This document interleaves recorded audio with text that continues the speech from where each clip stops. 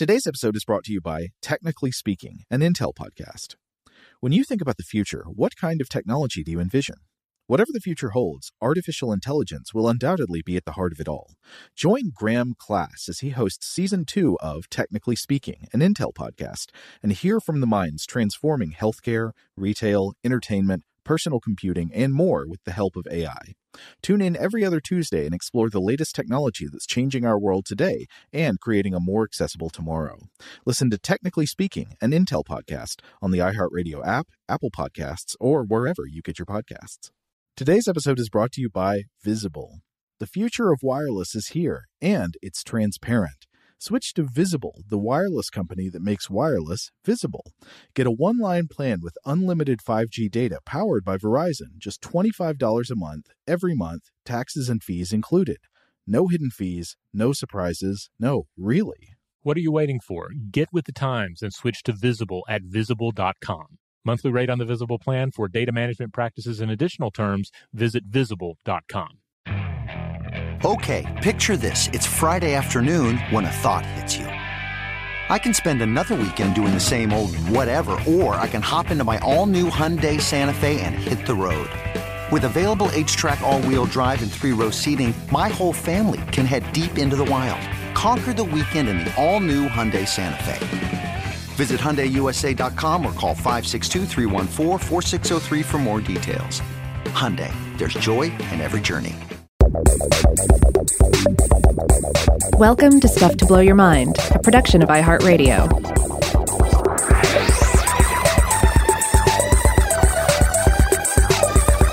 Hey, welcome to Stuff to Blow Your Mind. My name is Robert Lamb. And I'm Seth Nicholas Johnson.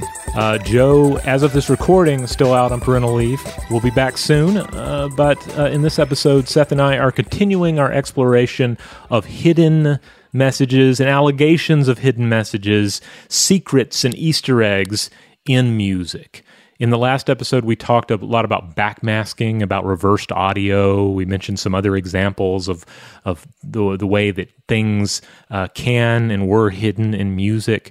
But in this episode, we are going to venture into the groove, into the record groove, and discuss physical media in even more detail. We did touch on it a bit in the last one. So if you basically know nothing about vinyl records and how you play a record, go back and listen to that first episode, because we do talk about some of that. Because, I mean, part of the background here for this discussion is, as much as I admire certain vinyl records that come out and I see them on a website or in a store, I've never purchased one. And since a child, I've been told to avoid touching vinyl records. Let the adults use that. You don't want to break the needle or scratch the record, etc. And so I've left them alone. Seth, on the other hand, you have a very different relationship with records. Absolutely. I've manufactured vinyl. I've processed vinyl coming from like full-blown pressing plants. I've been buying it most of my life. For me, when I was younger, I reached a certain point where I inherited a few records from like my parents, but they didn't have a very sizable collection. But when I started going to record stores in my youth to buy CDs, there was a point when I realized, oh, wow, these other things are so much cheaper than the CDs. This would have been in like the 90s. And that was all there was to it, was I was just greedy for music. And I was just like, all right, how am I going to get as much music as possible? I'm going to buy these used records as much as I can. And in fact, at that stage, I can give some deliberate examples. Like, for example, let's say Radiohead, I might be wrong, the live recordings. That record, I remember holding a CD in one hand and a vinyl record in the other, and the record was cheaper. So I went, oh, all right, I guess I'm going with the record. Same thing with Widow City by the Fiery Furnaces. Just like that era, the late 90s, early 2000s, where it was like, oh, new vinyl is cheaper than new CDs. Now that is completely the opposite. So be prepared if you're going into a record store. But at the time, it was not a very popular format. So that's why I got into vinyl, was just because it was the less expensive option, so I could buy more music. And so yeah, that's kind of why it started for me. Now, in looking at a record and in playing a record, this is where I really had no idea about any of this. I kind of had this idea that if you place a record on the turntable, you place a needle in the groove, there's just one path. that it is essentially, I guess it's kind of like the distinction between a labyrinth and a maze. If you make that distinction, like a labyrinth, there's only one way through. It twists and turns, but you can't get lost because there are no dead ends. It is a journey through complexity from point A to point B. A maze, however, can be different. A maze can have different paths through the complexity. A maze can have dead ends. It can have traps. It can have dragons and trolls and so forth if you want. And based on a lot of what I ended up reading here, and based on what I think we're going to be discussing here, it does seem to me like actually vinyl records are more like this maze. There is sometimes more than one path through the record. The good ones. I would say the average record, I think you're correct. There is a very deliberate path, always starts in the same place out at the edge of the record, always ends at the same place, which is the inside of the record. I think that's the most common route, but there are many examples of people trying new things, people going different routes with that. And this is so just counter to like the tape culture, the DVD culture, and then the subsequent digital media culture that I have most of my experience with. Like there we'll get into some examples. Yeah, you have things like hidden tracks with CDs and so forth. But this is a whole different scenario. This is like it's like the record as puzzle box, you know? Yeah, and it's fun where you can hide these things. Like I said, I've manufactured a lot of records on my own. In particular, I do what's called lathe embossed records, and so here's a fascinating thing I have personally done, which I think is really cool. So on a compact disc, okay, the data is written from the inside, towards the center to the outside. Vinyl is the opposite. The information is on the outside going inside. So usually on a CD, there will be some blank space because there's like 80 something minutes of space on a compact disc. If your whatever you're doing doesn't use up that much space, you have this extra room on the end. So what I've done, I have flipped a compact disc upside down and put a song from a vinyl, embossing needle onto the underside of the CD. And now not only is that a CD that can be played in a CD player, but if you flip it upside down and put it on a record player, you can play a song on the underside of the CD itself. So Whoa. Fun things like that you can do with vinyl. And it's just not, that fun isn't there in most of the other mediums. All right, well, let's get into some specific examples here. And for this, I'm going to go back to an article that I referenced in the first episode that we did. This is by Jonathan Wienel, Daryl Griffiths, and Stuart Cunningham in 2014's Easter Eggs, Hidden Tracks and Messages in Musical Mediums. And they write that there are three primary ways that records allow for hidden information. The first is something called locked grooves. So these are grooves which cause the turntable to play an endless loop. And I guess you'll have to maybe help me make sense of this, but is it like if the needle enters this particular groove, it will just go on forever in a circle? I have a record here next to me, coincidentally. I'll just show you literally on it. Sorry, I won't be able to show you because this is a audio medium, but I'm pointing it out to Robert. All right, so Robert, you see this record in front of you. Mm-hmm. The song plays starting here at the outside, and then it moves to the inside, like I was saying. Now, when the needle gets past the songs, the record needs to stop it. It needs to stop the needle from just running into the paper label or anything like that. So right here, right next to the label, like basically a big circle going around the paper label center of a record, that is where the traditional locked groove is. There's no sound on it. It's just, instead of a spiral, because that's basically what a groove is. It's a very elaborate, very dense spiral, containing different grooves and therefore vibrations and sound. The very, very bottom of that spiral, it doesn't still end as a spiral. It ends as a solid circle. That way, the needle, when it's finished, will more or less stay still. It'll just stay at that central point, and it won't cut into the label or whatever.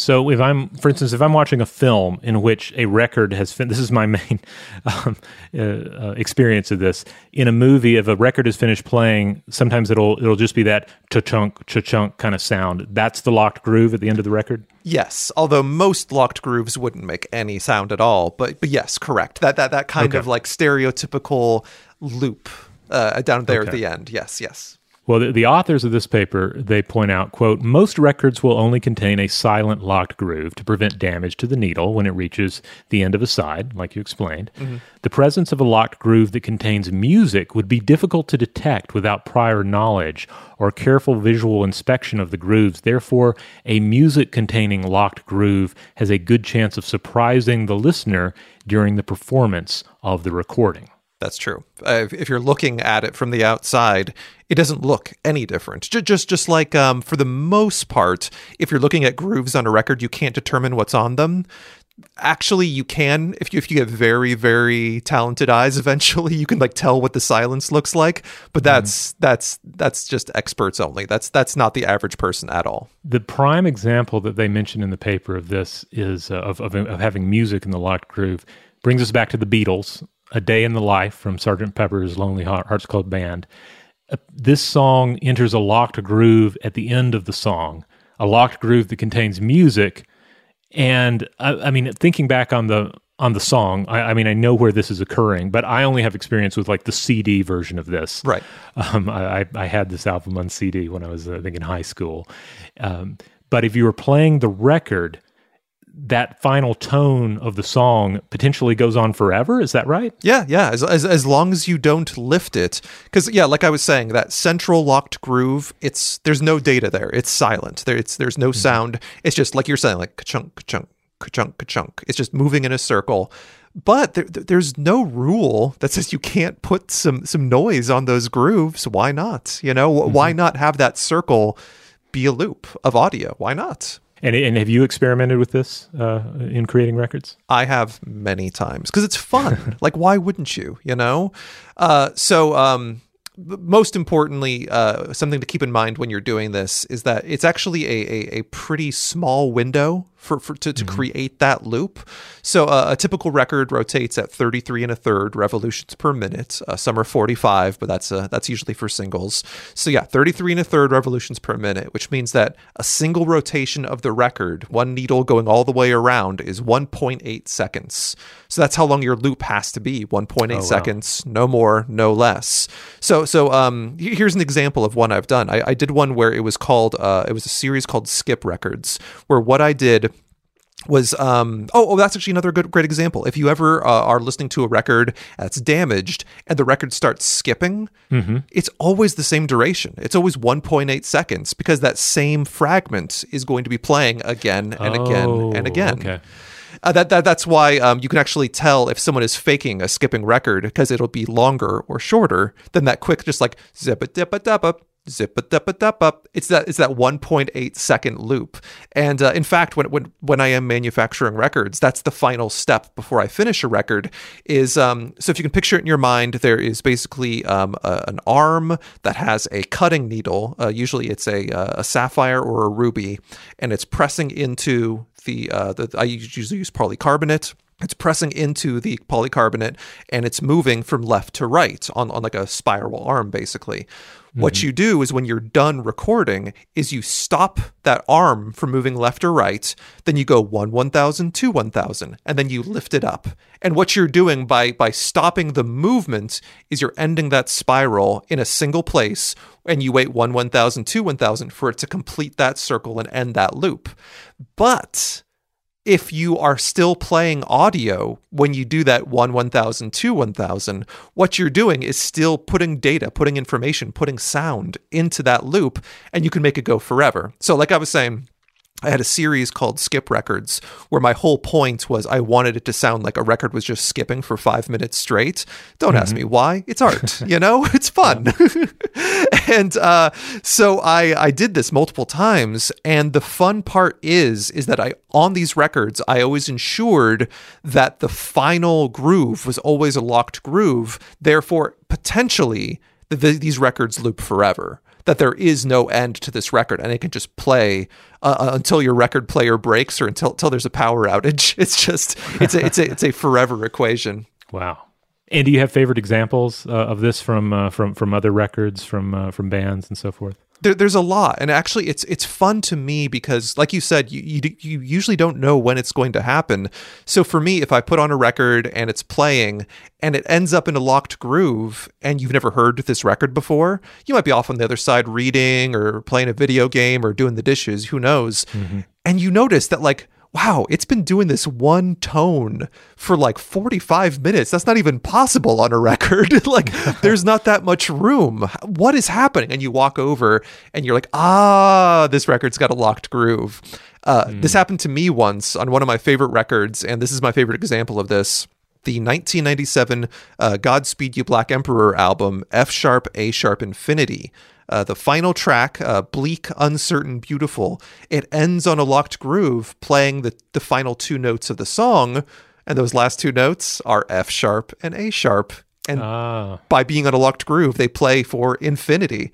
And yeah, I still remember the first time I played that record, and when that needle hit that final moment, it just kept going and going and going. And I was like, this is wonderful. Like, it took me... I had to be active. I had to realize that something was not right, investigate, and realize what they had done to me and my time. It's a fun practice, Do you?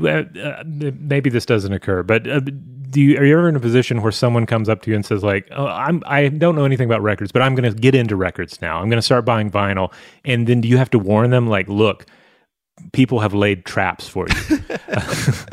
The main one, which I actually will warn people about, because these things we're discussing, a locked groove doesn't happen that often. So some other techniques we're about to discuss don't happen that often. It's pretty rare, and they're extra cool because of it.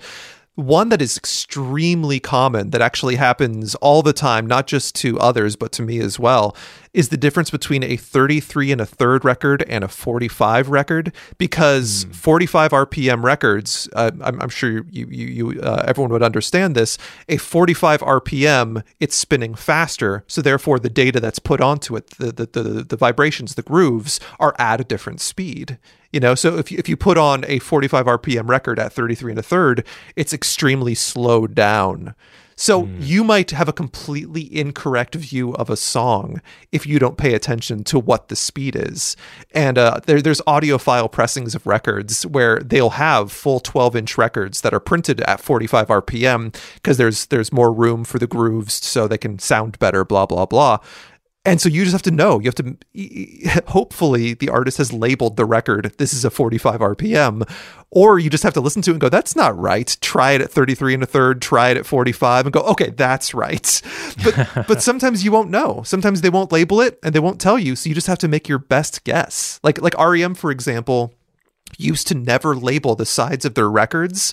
Like, there was no side A, side B. It was just, hey, you listen to one and then you listen to the other. I'm not telling you which is which. And not until CDs came around did they have to eventually decide and put an actual track order for you. And there were a couple that I learned I had the wrong order. Like, for example, I always listened to Murmur by REM, side B first, then side A. But I had no way of knowing that until I bought a CD of it. Wow. All right. We'll get back to track ordering in a bit. There's going to be more on that. But getting back to the three main methods of hiding stuff in the grooves here from that 2014 paper, the next one they mention is inverse grooves. So this, if I'm understanding this correctly, it is a record that is meant to be played backwards.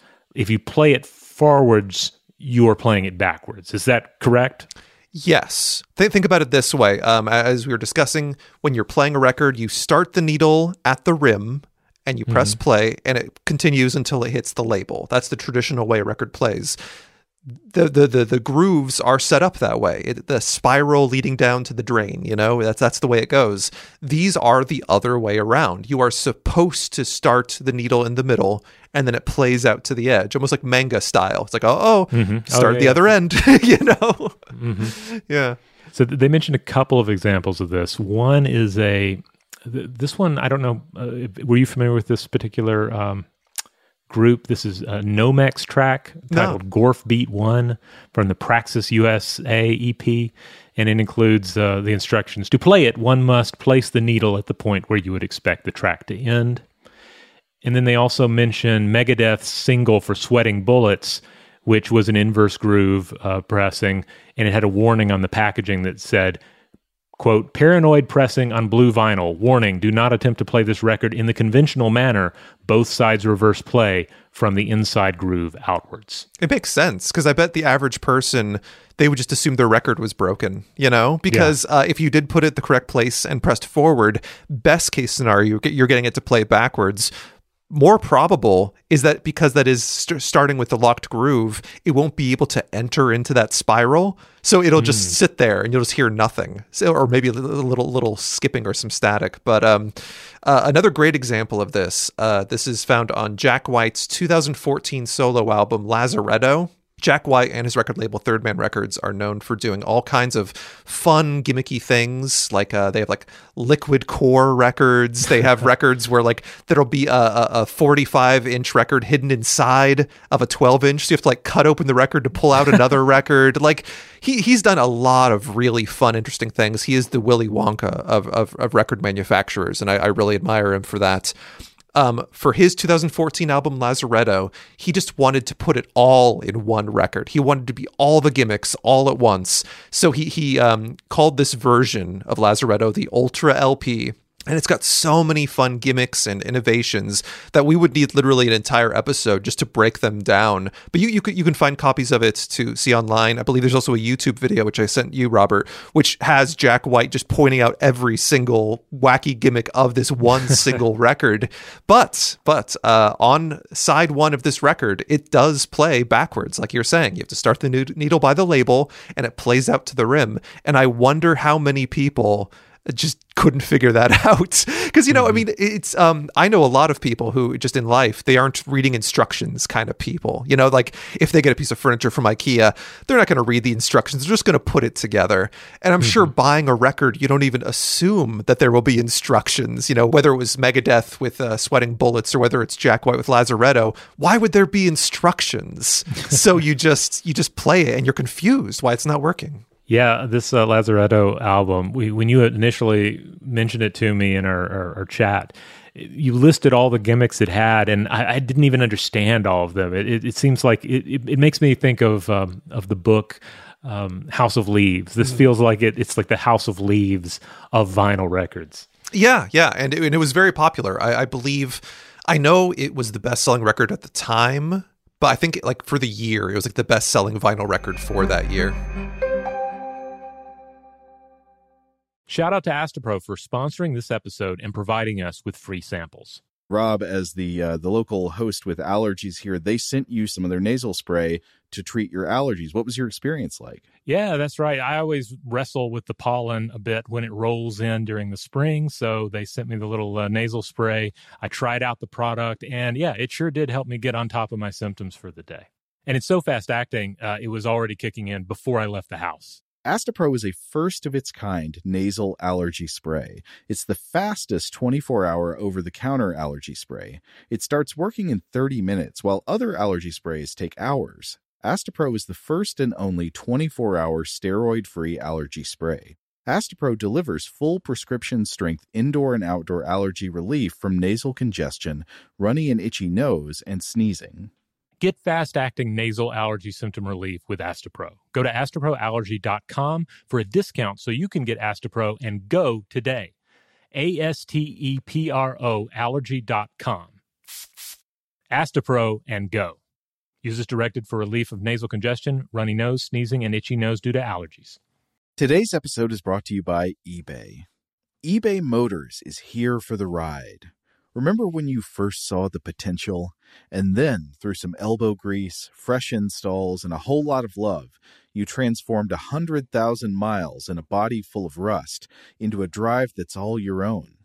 Look to your left. Look to your right. It's official. No one's got a ride like this. There's nothing else that sounds like, feels like, or looks like the set of wheels in your garage. With over 122 million parts, you can make sure your number one ride or die stays running smoothly so there's no limit to how far you can take it. Brake kits, turbochargers, engines, exhaust kits, roof racks, LED headlights, bumpers, whatever your baby needs, eBay Motors has it. And with eBay Guaranteed Fit, it's guaranteed to fit your ride the first time, every time, or your money back. Plus, at these prices, well, you're burning rubber, not cash. Keep your ride or die alive at ebaymotors.com. Eligible items only. Exclusions apply. Today's episode is brought to you by Technically Speaking, an Intel podcast. When you think about the future, what kind of technology do you envision? Whatever the future holds, artificial intelligence will undoubtedly be at the heart of it all. Join Graham Class as he hosts Season 2 of Technically Speaking, an Intel podcast from Ruby Studio in partnership with Intel. Explore the future of technology that's rapidly evolving our world today with the help of AI. There's still so much work and research needed to fully understand the power and potential of AI, and Intel is at the forefront of implementing AI in revolutionary technology that's changing the world we live in for the better. In each episode, Graham interviews the minds transforming medicine and healthcare, retail, entertainment, personal computing, and more while pioneering new uses for AI in these spaces. Tune in every other Tuesday and explore the latest technology that's changing our world today and creating a more accessible tomorrow. Listen to Technically Speaking, an Intel podcast on the iHeartRadio app, Apple Podcasts, or wherever you get your podcasts. All right, moving on to the next example that they give in this paper, double grooves or parallel grooves. Quote, records where two grooves run simultaneously through a record, causing the needle to play different material depending where it is initially placed.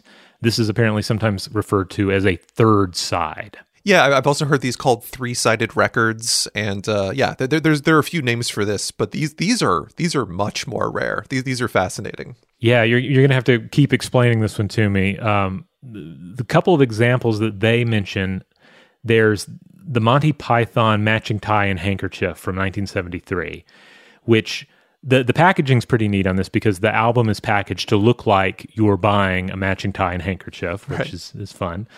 But side 2 has two different grooves, so depending on where you place the needle, you'll get different material. Now, I have firsthand experience because I own this record, and it's amazing. Here's the best part I can say about this. This one entirely worked on me because I didn't even know that there was a hidden third side until I read about it later and had to investigate for myself. Like that's not printed on the record anywhere that there's hidden music or I guess hidden comedy on this record. Mm-hmm. So here's I think their goal, which was so all records side A, side B. The side with two parallel grooves, what's happening is I guess picture that spiral again, but there are two completely different lines to that spiral right next to each other going all the way down to that center. So therefore, when you're putting that needle in that groove, you have basically a 50-50 chance. Are you going to be in the one groove or the groove right next to it that never match up? So here's the fun. The fun part is that you listen to side A, everything sounds normal. You turn it over, you put on side B, you listen to it, everything's normal. And then you put away your record. Next month, you want to listen to it again. Side A, everything's normal. Put it on side B. Wait, this isn't the side B I've heard before. What's happening? And so you listen to it. You're like, I swear I heard this differently before. But okay, whatever. You put it aside. You pull it out, put it on again sometime. Side A is normal. Side B, it's that first side again. You're like, wait. I swear last time this joke was on there. Or maybe you're like talking to your friends. You're like, hey, what about that one part? You know, did you love track 3? They're like, that's not track 3. It's like, no, it definitely is. Come over to my house. I'll play it for you. You put it on and it plays the wrong side. You're like, no, I swear. Like it's like a fun.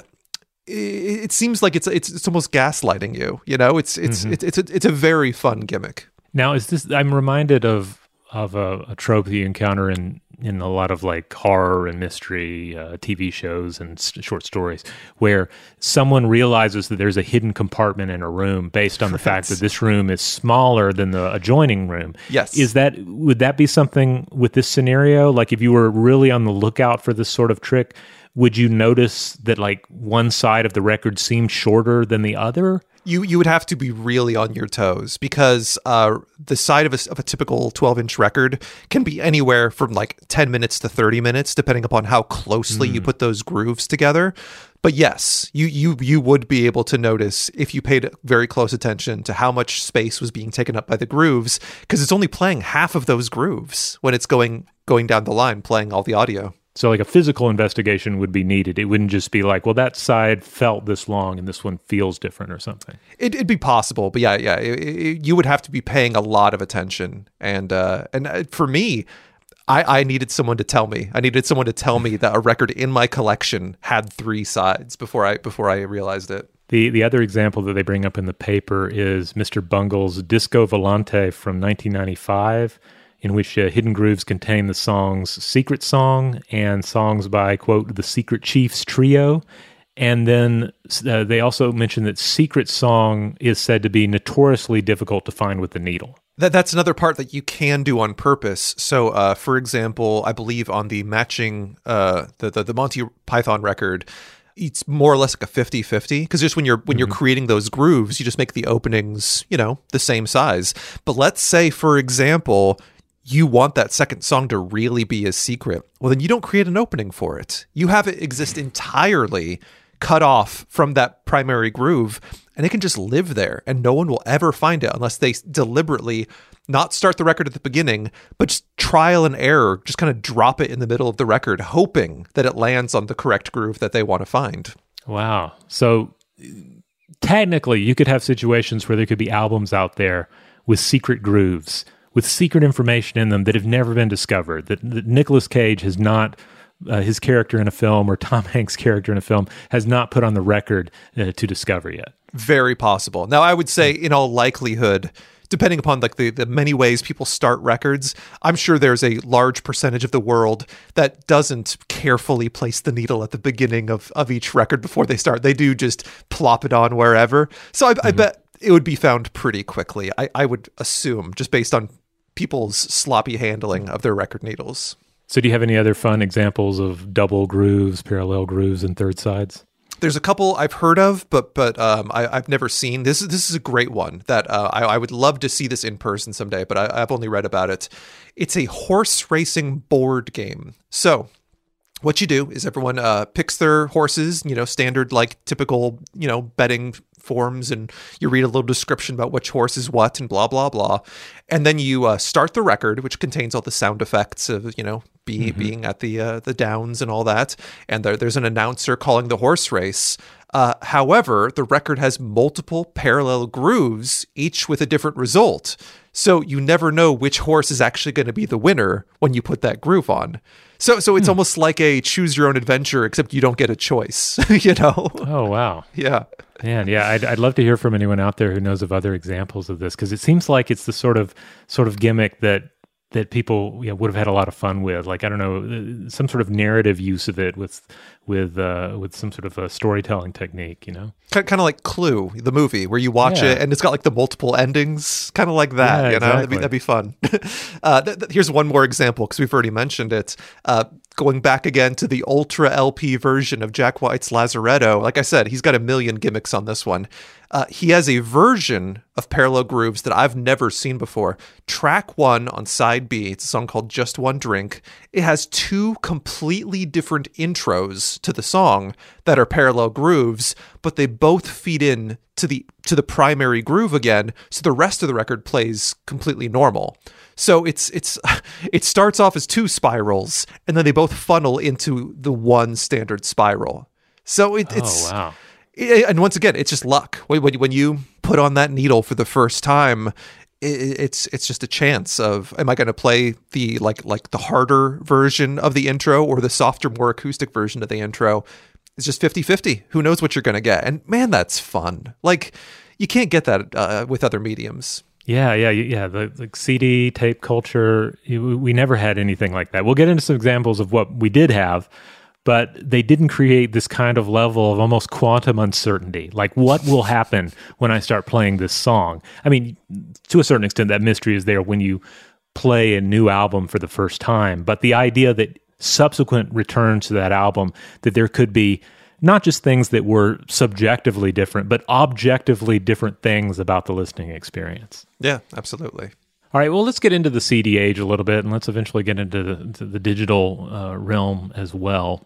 Let's talk a little bit about so-called hidden tracks, secret tracks. This is an area that I have more familiarity with because, again, I was more of a CD guy than anything. Like CDs this was the right period where I really got into like choosing my own musical interests, choosing the bands that I wanted to devote time to. And then also, I guess at the time too, it's like CDs were starting to get a little pricey. So whatever you bought, like this was a deliberate choice. Not only is this an album you wanted to listen to, you would make sure you liked it, or you would really give it a chance because this was going to be your album for for a week or two, maybe more, until you could conceivably buy another album. So, we get into this realm of secret tracks. And I guess the thing about secret and hidden tracks is they ultimately really weren't that well hidden. I mean, certainly nothing compared to the vinyl examples we've discussed. Right. I mean, I did enjoy sometimes, and I think this is pretty rare, when there was literally a hidden disc inside the CD packaging. That was fun when that would happen on occasion. But for the most part, it was, you'll explain. For the most part, it was pretty straightforward to have some hidden songs. Yeah, like the main examples that come to my mind are like Tool's Undertow and the Nine Inch Nails EP Broken. The versions that I had just had a bunch of like extra blank tracks, and then eventually the tracks containing the extra songs. And I didn't know about this till I was just researching it again for this episode. But apparently, with Nine Inch Nails, the original CD pressing and the vinyl pressing of Broken had an extra smaller disc that had the bonus tracks on them. That was a very brief window when, they were like these little mini CDs that in theory could play in any CD player. Like, in fact, if you happen to have a CD player at home, especially the kind with like a tray, you pop it open and you'll notice that there's actually a smaller imprint inside where the bigger imprint is. That's for these smaller CDs. But that medium lasted like a blink of an eye. I think they were more popular in somewhere in Asia. I want to say Japan. They lasted longer. But yeah, no, they didn't last here very long at all. I remember though thinking that this was clever and cool, and there was this kind of idea that it's like, yeah, Nine Inch Nails they're sticking it to the man. They have these, and they're delivering bonus content to us, the fans. Yeah. That clearly the record labels didn't want this on here, but they said, no, we insist. We're going to hide it at the end where the inspectors won't find it first. Right. Hey, why not? I like that narrative. I like picturing, a Trent Reznor with these little mini CDs hiding at the factory, just slipping them into each and every package. I mean, I guess it wouldn't be entirely out of character. There were the later story. I forget what album this was, but the idea that like some of the tracks were leaked to the media by leaving a USB in a bathroom at a concert or something. Right. Yeah, that's all fun stuff. Now, another example for the secret track, another way the secret track or hidden track was often utilized would be just have a big long gap after the final listed track on the album, and then eventually a hidden track starts playing.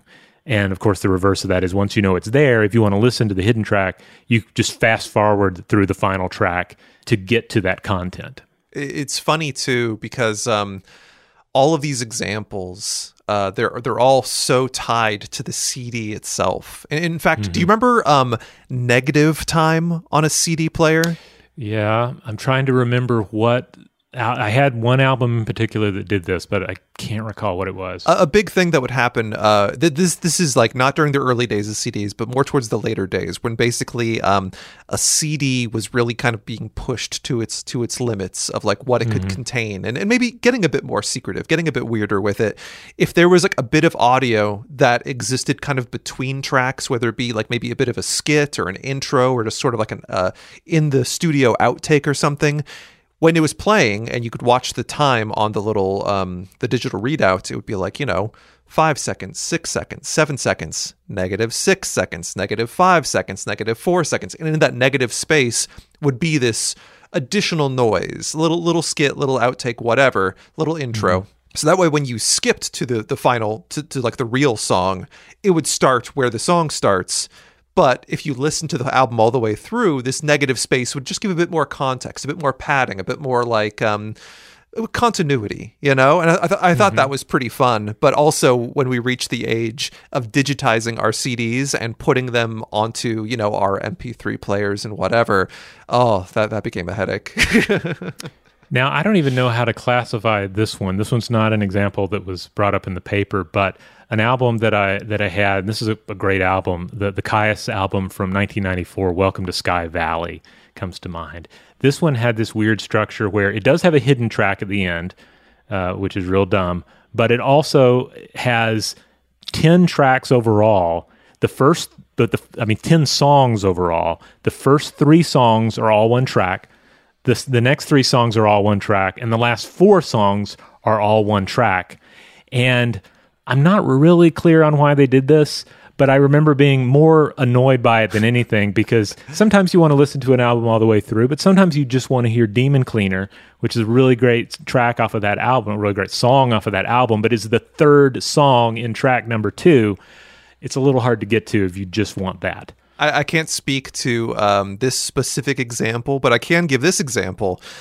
Just recently, I had Joe on my podcast, Rusty Needles Record Club, and we did the self-titled Black Sabbath album.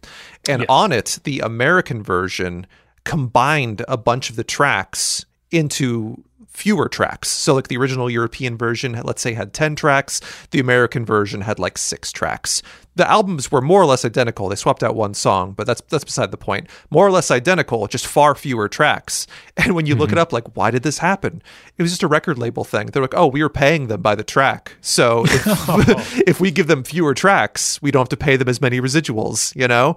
And what's funny is like now the opposite is true. Like, for example, let's go back to the idea of like a hidden track inside of a CD, where it used to be, let's say there are 10 tracks on the album and 1 hidden bonus track. So that 10th track would be a song, long gap, and then another song. So 11 songs, 10 physical tracks.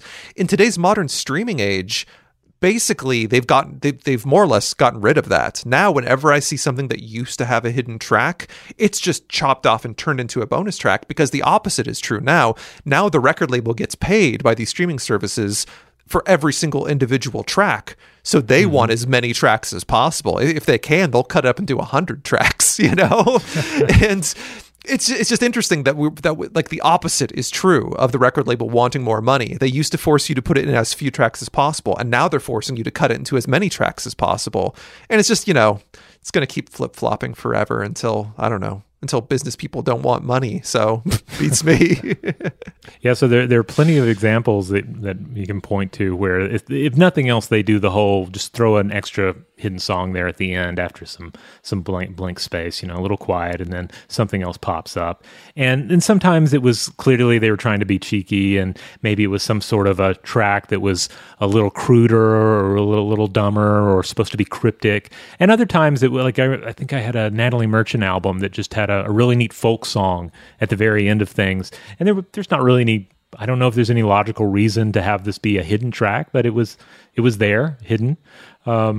But yeah, nowadays you pull up these same albums, and I guess sometimes they're still going to keep that together, but a lot of times the hidden track is just going to be listed there, right?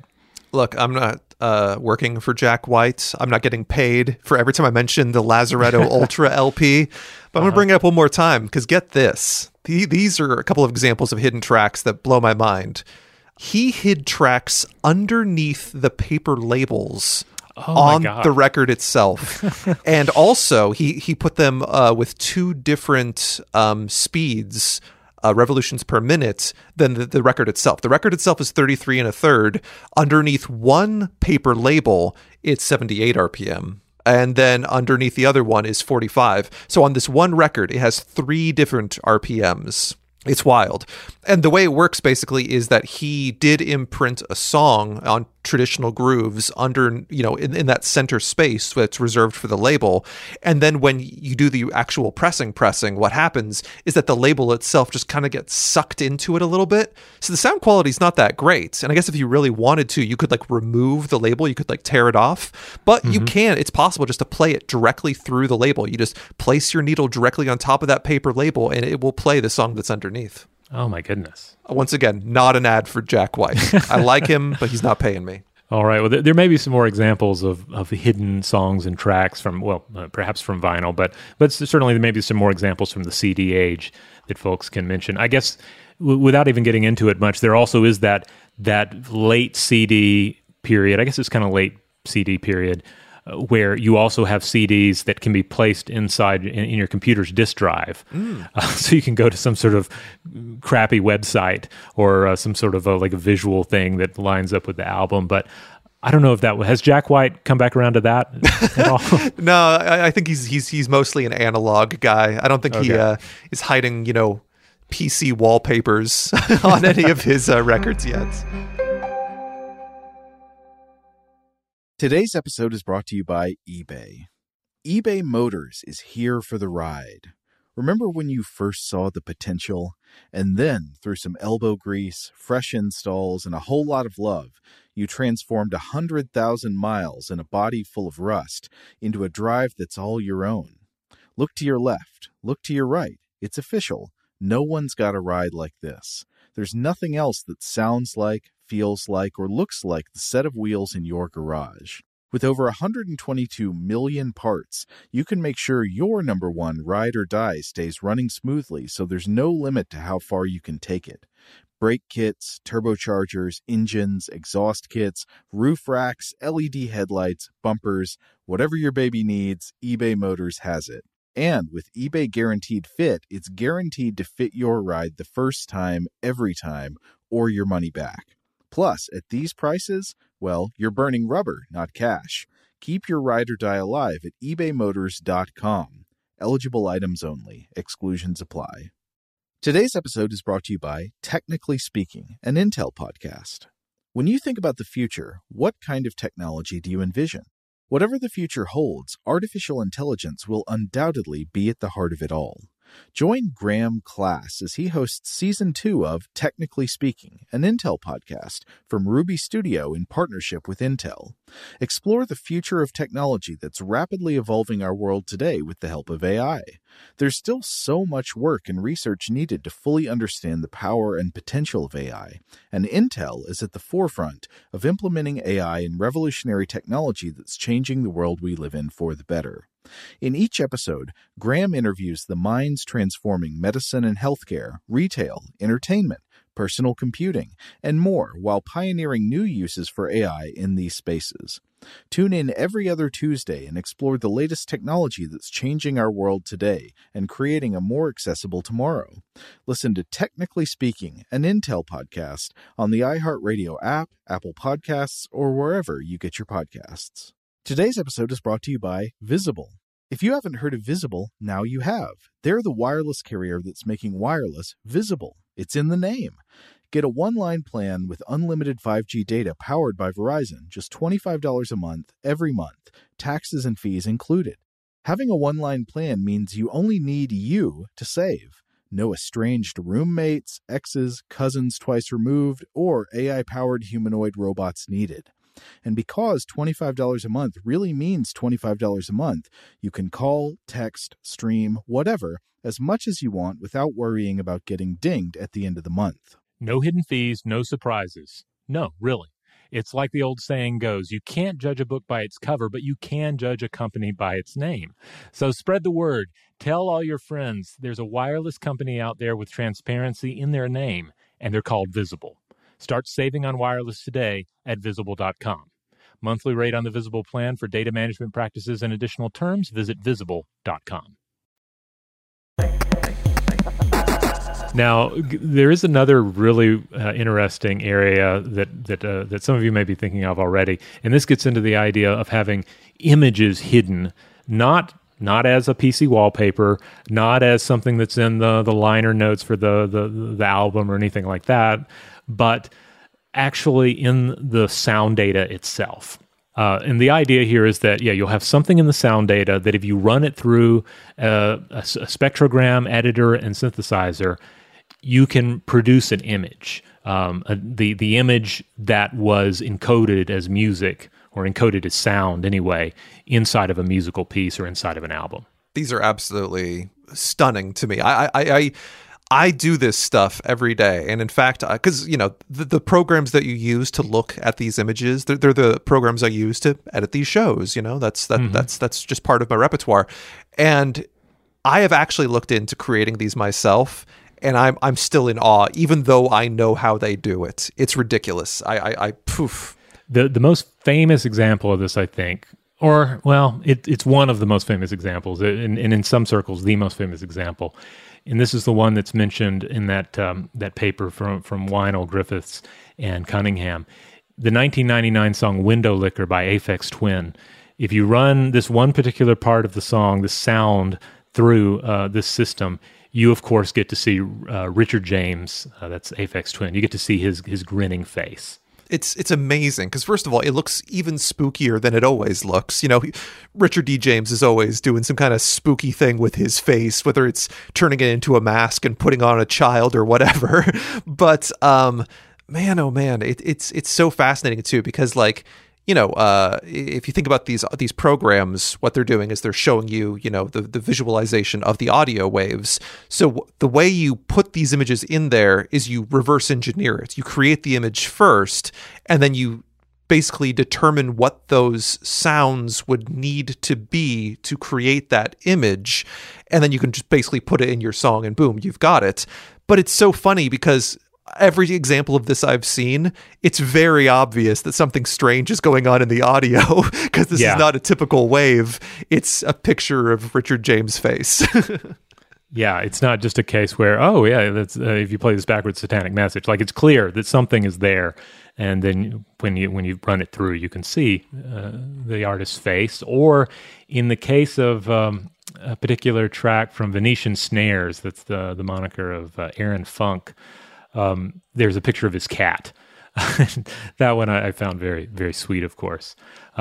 In part because I wasn't familiar with it. I was familiar with the Aphex Twin example, and when I heard there was a Venetian Snares, when I was like, I don't know what this image is going to be, but it's just a cat.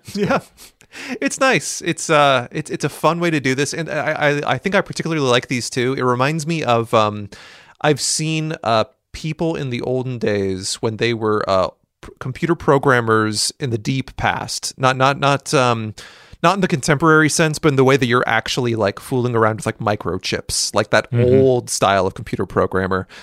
The computer programmers would write little messages to one another inside the chips when they put them in computers. That way years later you come across something and it has something written on it that no one would read except another programmer who is, fiddling around with this machine. And from what I understand, people who write code these days often do a similar thing. So I think this kind of hidden message in a song, it very much is one audio producer talking to another audio producer going hey, look, isn't this funny? And it's yeah, it is. Good job. There's at least one more really good example of this, and this might be, in some sort of, this might be the most famous example, depending on where you're coming from. But the 2007 Nine Inch Nails album, Year Zero, which I think is a great album. I'll occasionally play this one. Agreed. Today. It has, I think, two different spectrograms. I was only familiar with the first one, but the spectrogram at the end of the track My Violent Heart, and it's of a hand reaching down from the sky, which is also a theme of the cover for the album. I mean, I can't imagine how many of these are unseen in the world, because I think even more so than a hidden song on a record or a hidden song on a CD, the vast majority of people will never run their audio through a spectrogram. It's never going to happen. So unless you are a person, who has that background and you think you hear something and you happen to upload it in and look at it, I bet there's a lot of hidden stuff that's never been seen before. Now, there's one more example that's brought up, and that is this idea of black midis, which is not something I was familiar with but it's brought up in this paper about Easter eggs in music. And these are apparently MIDI files that contain an absurd amount of data that, when played back in a program, can produce patterns when they cause the program to fail. And I'm not sure I completely understand this one, but it's still interesting. There's still something about it. Almost sounds like, let's take the music and like crash it, and in doing so, we'll create these visuals. So the idea of a black MIDI is pretty interesting too, because it ties into a much older idea, which is we as human beings are limited by what we can do with our hands. It's difficult for us to go beyond what is physically possible. We have 2 hands for the most part, 10 fingers for the most part. This is what we can do, let's say, on a piano. A piano can only do what the human being can do. Maybe you can add another person, but other than that, we're just human beings. So back in the days when people first started mechanizing musical instruments, folks started experimenting with this. One of my favorites, I'm going to get his name wrong because I don't think I've ever pronounced it correctly because I've heard it too many ways. A guy named Conlon Nancarrow. Conlon Nancarrow. He's an experimental musician. Now, one of the things he did, which many call him the first electronic musician because of this, is he would create rolls for player pianos, those kind of pianos that play themselves. And he was like, oh, wait a minute. This isn't a human being. This is a machine. I can make this thing do whatever I want. So he would do things that he would program for these player pianos that were impossible.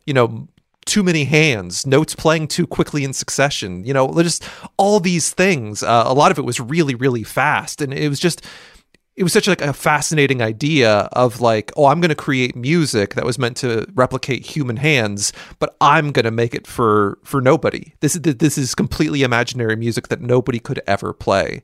And so his music's really fascinating. I highly recommend it. Look it up.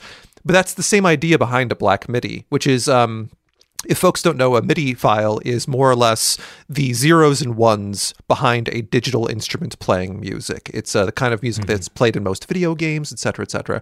And so if you are playing a piano that turns it into MIDI data, it's documenting it and, putting all those little pieces in place. So when you play it back, it plays it back the exact same way. Same thing, just like with that idea that Conlon Nancarrow was doing. You just start putting in extra data, things that are completely impossible, things that your hands could never do, things that there isn't enough time, there aren't enough fingers in the world to ever actually play this, and it gets to such an enormous degree that it's impossible and it breaks. So there's an example of this. I don't know if you've ever heard about this, but do you know the song Rush E? I don't. Okay, I'm going to show this to you. Audience, we'll be right back. Woo! That was something. It started off rather subtle and kind of pleasant, and then it got really intense. I guess to describe this to anyone who hasn't watched the video of presentation of this is you have a keyboard at the bottom, and you have little blocks falling, and it's kind of like Tetris, I guess. If blocks, when they reach the bottom, they just play the keys that they land on. A bit like Guitar Hero, too. Oh, yeah, like Guitar Hero. Mm-hmm. And I guess the idea is that early on, we're seeing things that are very possible with human hands, with a human piano player. But then it gets increasingly complex to the level where no human with even like 4 arms could play this thing. No. I mean, and I honestly commend the creator of this. I believe this one is created by someone named Sheet Music Boss. You can find this video online. It's very popular. It's been memed to death. It's got many, many millions of views. So check it out if you haven't. It is something to see. I really have to commend them on like the build of this, because it starts off just like mildly impossible and then like, wow, this is really impossible. And by the time you reach the end, it's ludicrously impossible. Like it's crisscrossing, it's spelling images, it's like it's every key being played simultaneously, and yet it still sounds pretty good. Yeah. So but it just like orders of magnitude though in complexity begin to drop on you. I mean, in a way, it's kind of like if Tetris suddenly got like huge leap in difficulty, and just how overwhelming that feels. I mean, I was a little anxious watching and listening to it. So this song is called Rush E. It's very much a meme theme song. There's a long backstory to how this came to be. It has to do with Markiplier, the YouTube gamer. Like, it's a long history that I can't go into right now. But ultimately, it's just a song that's so complex that not only is it impossible for humans to play, but it's even too complex for some computers to handle, and thus its title of being a Black MIDI. That it's basically, it's going to brick your computer. So that's more or less what a Black MIDI is, and Rush E is perhaps the most famous example of a Black MIDI. Now, I've said the words Black MIDI several times, so I would be completely remiss if I didn't mention one of my favorite contemporary bands, Black MIDI. They've released 3 albums so far. Their 2022 album, Hellfire, is in contention for one of my favorite albums of the year. And I assume they picked their band name because their sound is very maximalist. It's very busy. It's very complex, and it's very intricate. So I'm sure they picked their band name for that purpose. But a wonderful group. I highly recommend people check out Hellfire. One of the best albums of 2022, I promise you. Oh, neat. I'll have to check that out. Now, going in the entirely opposite direction from like PC crashing complexity, there's just one last topic to touch on here. And this is by no means an exhaustive list of the way that stuff can be hidden in music. There may be other examples, and feel free to write in about them. But another thing you can do is simply take a sound, take a song, and either speed it up or stretch it out. So time stretching is one worth mentioning here. It's a matter of taking sonic information and stretching it out so that it's unrecognizable, but in doing so, perhaps making it interesting, more interesting, certainly more ambient. Or in the reverse, you can certainly speed things up. And in all of this, it reminded me a bit of there are various videos that'll do this online where they'll take Alvin and the Chipmunk songs, in which, of course, you have human voices sped up to be the voices of chipmunks. And then if you slow it down enough, the chipmunks sound like normal adult human beings, and it's everything else that sounds like it's from the Twilight Zone in a realm of monsters. Yeah, it's very sludgy, very slow, very lethargic. And it's very fun to listen to a whole album of these slowed down Chipmunk songs, but it's also amazing how much slower and longer these songs are. Like, because imagine if you're listening to it at its regular speed, it's half hour, something like that. Mm-hmm. You slow it down, and man, you've got like an hour and a half Alvin and the Chipmunks album. Maybe you don't want to be listening to it that long, but it's fun. It's always fun. Yeah, listening to too much audio sped up or slowed down, I find it kind of starts messing with me after a while. Like if I'm QAing an episode and I have it sped up too much, I feel like I have to walk outside a little bit afterwards. No, when I'm editing these episodes, a little peek behind the curtain for our listeners, quite often I'll do it at either plus 25%, plus 50%, and on rare occasions up to plus 100%. So I'm listening at 2x speed. Ooh. And usually it doesn't last too long because I'll have to stop to make edits and stuff. Mm-hmm. But man, oh man, I am very familiar with the Chipmunk version of Robert and the Chipmunk version of Joe. Wow. 0.25 is pretty comfortable for me. And I actually, since I don't really like listening to my own voice, I find that if I listen to it at 0.25, I feel like I sound better. And maybe I sound like enough like a different person that I can kind of listen to myself more and not judge myself. But when I'm at 0.5, yeah, it's already a little maddening, and I just can't do double time. It's just too much. And at a certain point for me as an editor, obviously I'm looking for things that I need to, cinch up or remove or whatever. At a certain point, I can't tell what people are saying anymore, so I have to stop. I have to slow it down again. But yeah, you can also, of course, stretch out sounds and so forth in order to make music and create novel sounds. Pierre Schaeffer made use of time stretching, not so much to include Easter eggs or hidden information, but just as a part of the experimentation and music making.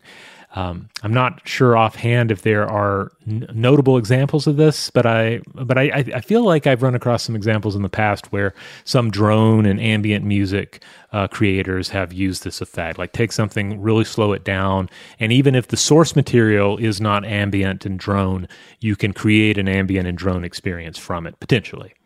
There's been a couple of very, again, we're getting into like kind of like meme music at this point again, but a very popular example of this was bouncing around the internet a while ago. Someone took the very popular Justin Bieber song Baby and they slowed it down by 800%. And the result was beautiful. It was very ambient. Many people compared it to like a Sigur Rós song, and it's fun to listen to. And the cool part is that kicked off the idea of like, oh, I can do this to anything, you know? And so people just started applying this slow it down by 800% philosophy to nearly any song, and it always has basically the same ethereal, floaty Sigur Rós like vibe, which makes me really want to speed up Sigur Rós by 800% just to see what that'll sound like. But I haven't done that yet. I'm sure someone has on the internet, so I'll have to check that out. But it's fun. I in fact, I came across it was a website where the website's entire purpose was just to slow down audio that you fed into it, that you would feed in something and it would slow it down by 800% for you. It's a fun little trick. I mean, I think just like all gimmicks, it can be overplayed and kind of loses its creativity, but it's fun. It's fun stuff. It reminds me a bit too of all this of the science fiction and satirical ideas that, on one hand, Frank Herbert explored a little bit in the Dune books with Samuda music, which is a type of music that we would listen to whilst doing the drug Samuda, and it's like you could only appreciate the music while your brain was altered by this drug potentially because of the way it slowed down or sped things up. And then also the British satire series Brass Eye from Chris Morris. They had an episode on drugs that was a parody of like anti-drug hysteria in the UK. And they had a whole bit about this made-up drug called cake. And there was a whole bit in there about like, this is the music that they listen to while they're on cake. And this is how it sounds to us. But if you're on cake, it sounds like this. And so it's, I can't help but bring that up. I literally just read a book about the Pink Floyd debut album, Piper at the Gates of Dawn. I just finished it like maybe a day ago. And there's actually a big chunk in there about that too. Really, really leaning into the idea of like, there's an audience here that is willing to put up with a 15-minute song. Most of them are on acid, but there is an audience for this. Can we Pink Floyd pivot from being a single-based band into an album-based band where we can have those 15-minute songs? And this kind of like internal debate about that. And of course, then you get into like all the Syd Barrett stuff and Roger Waters, and it goes on to a whole other world. But hey, if you enjoy this kind of talk, you should tune into Rusty Needles Record Club. Yeah. Tell everybody where they can find Rusty Needles Record Club, Seth. It's a podcast that I host weekly, new episode every Friday. I'm a big old music nerd, and I just need an outlet for talking about music. And thankfully, Robert and Joe are nice enough to have me on here to do it every once in a while. But if you need it all the time, you look up any place where you find your podcasts, Rusty Needles Record Club, and you'll find me, my friends, my co-hosts, and we talk about music. It's like a book club, but for music instead. And each episode is a different album, and it's a great way to, have a surrogate music friend. It's a great way to be introduced to new music, and it's a great way just to like kind of get some good recommendations. It's fun because in particular, a lot of the episodes we do are chosen by our listeners. So people will write in, say, "Hey, you got to listen to this," and then that becomes the album of that week. So it's fun. It's just a great way to open yourself up to the wide spectrum of music in the world. Awesome. All right, well, we're going to go ahead and close it out here, these two episodes on hidden material and music, Easter eggs in music and so forth. But yeah, we'd love to hear from everyone out there. If you have thoughts on the techniques that we discussed in these episodes, if you have thoughts on the specific examples that we discussed, and if you have new examples or new techniques that come to mind, let us know. We'd love to hear from you. A reminder that Stuff to Blow Your Mind is a science podcast, and our core episodes published on Tuesdays and Thursdays. On Mondays, we do listener mail. On Wednesdays, we do a short form artifact or monster fact. And on Fridays, we do Weird House Cinema. That's our time to set aside most serious concerns and just talk about a weird film. Thanks, as always, to Seth for not only co-hosting these two episodes, but also producing Stuff to Blow Your Mind and Weird House Cinema in general. And if you want to reach out to us, you can email us at contact@stufftoblowyourmind.com.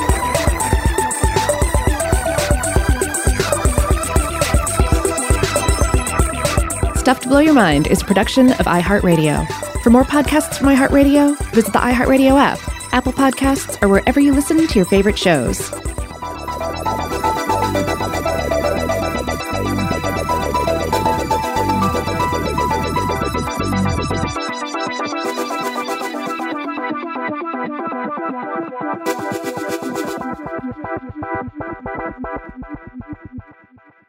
Today's episode is brought to you by Visible. The future of wireless is here, and it's transparent. Switch to Visible, the wireless company that makes wireless visible. Get a one-line plan with unlimited 5G data powered by Verizon, just $25 a month, every month, taxes and fees included. No hidden fees, no surprises, no, really. What are you waiting for? Get with the times and switch to Visible at Visible.com. Monthly rate on the Visible plan. For data management practices and additional terms, visit Visible.com. The wait is almost over. Get ready for the 2024 NFL season as the full schedule is announced. Every rivalry, every rematch, every rookie debut, every game revealed. The 2024 NFL schedule release, presented by Verizon, coming in May. Live on NFL Network, ESPN2, and streaming on NFL Plus. Terms and conditions apply to NFL Plus. Visit NFL.com/schedule release to learn more. Okay, picture this. It's Friday afternoon when a thought hits you. I can spend another weekend doing the same old whatever, or I can hop into my all-new Hyundai Santa Fe and hit the road. With available H-Track all-wheel drive and 3-row seating, my whole family can head deep into the wild. Conquer the weekend in the all-new Hyundai Santa Fe. Visit HyundaiUSA.com or call 562-314-4603 for more details. Hyundai, there's joy in every journey.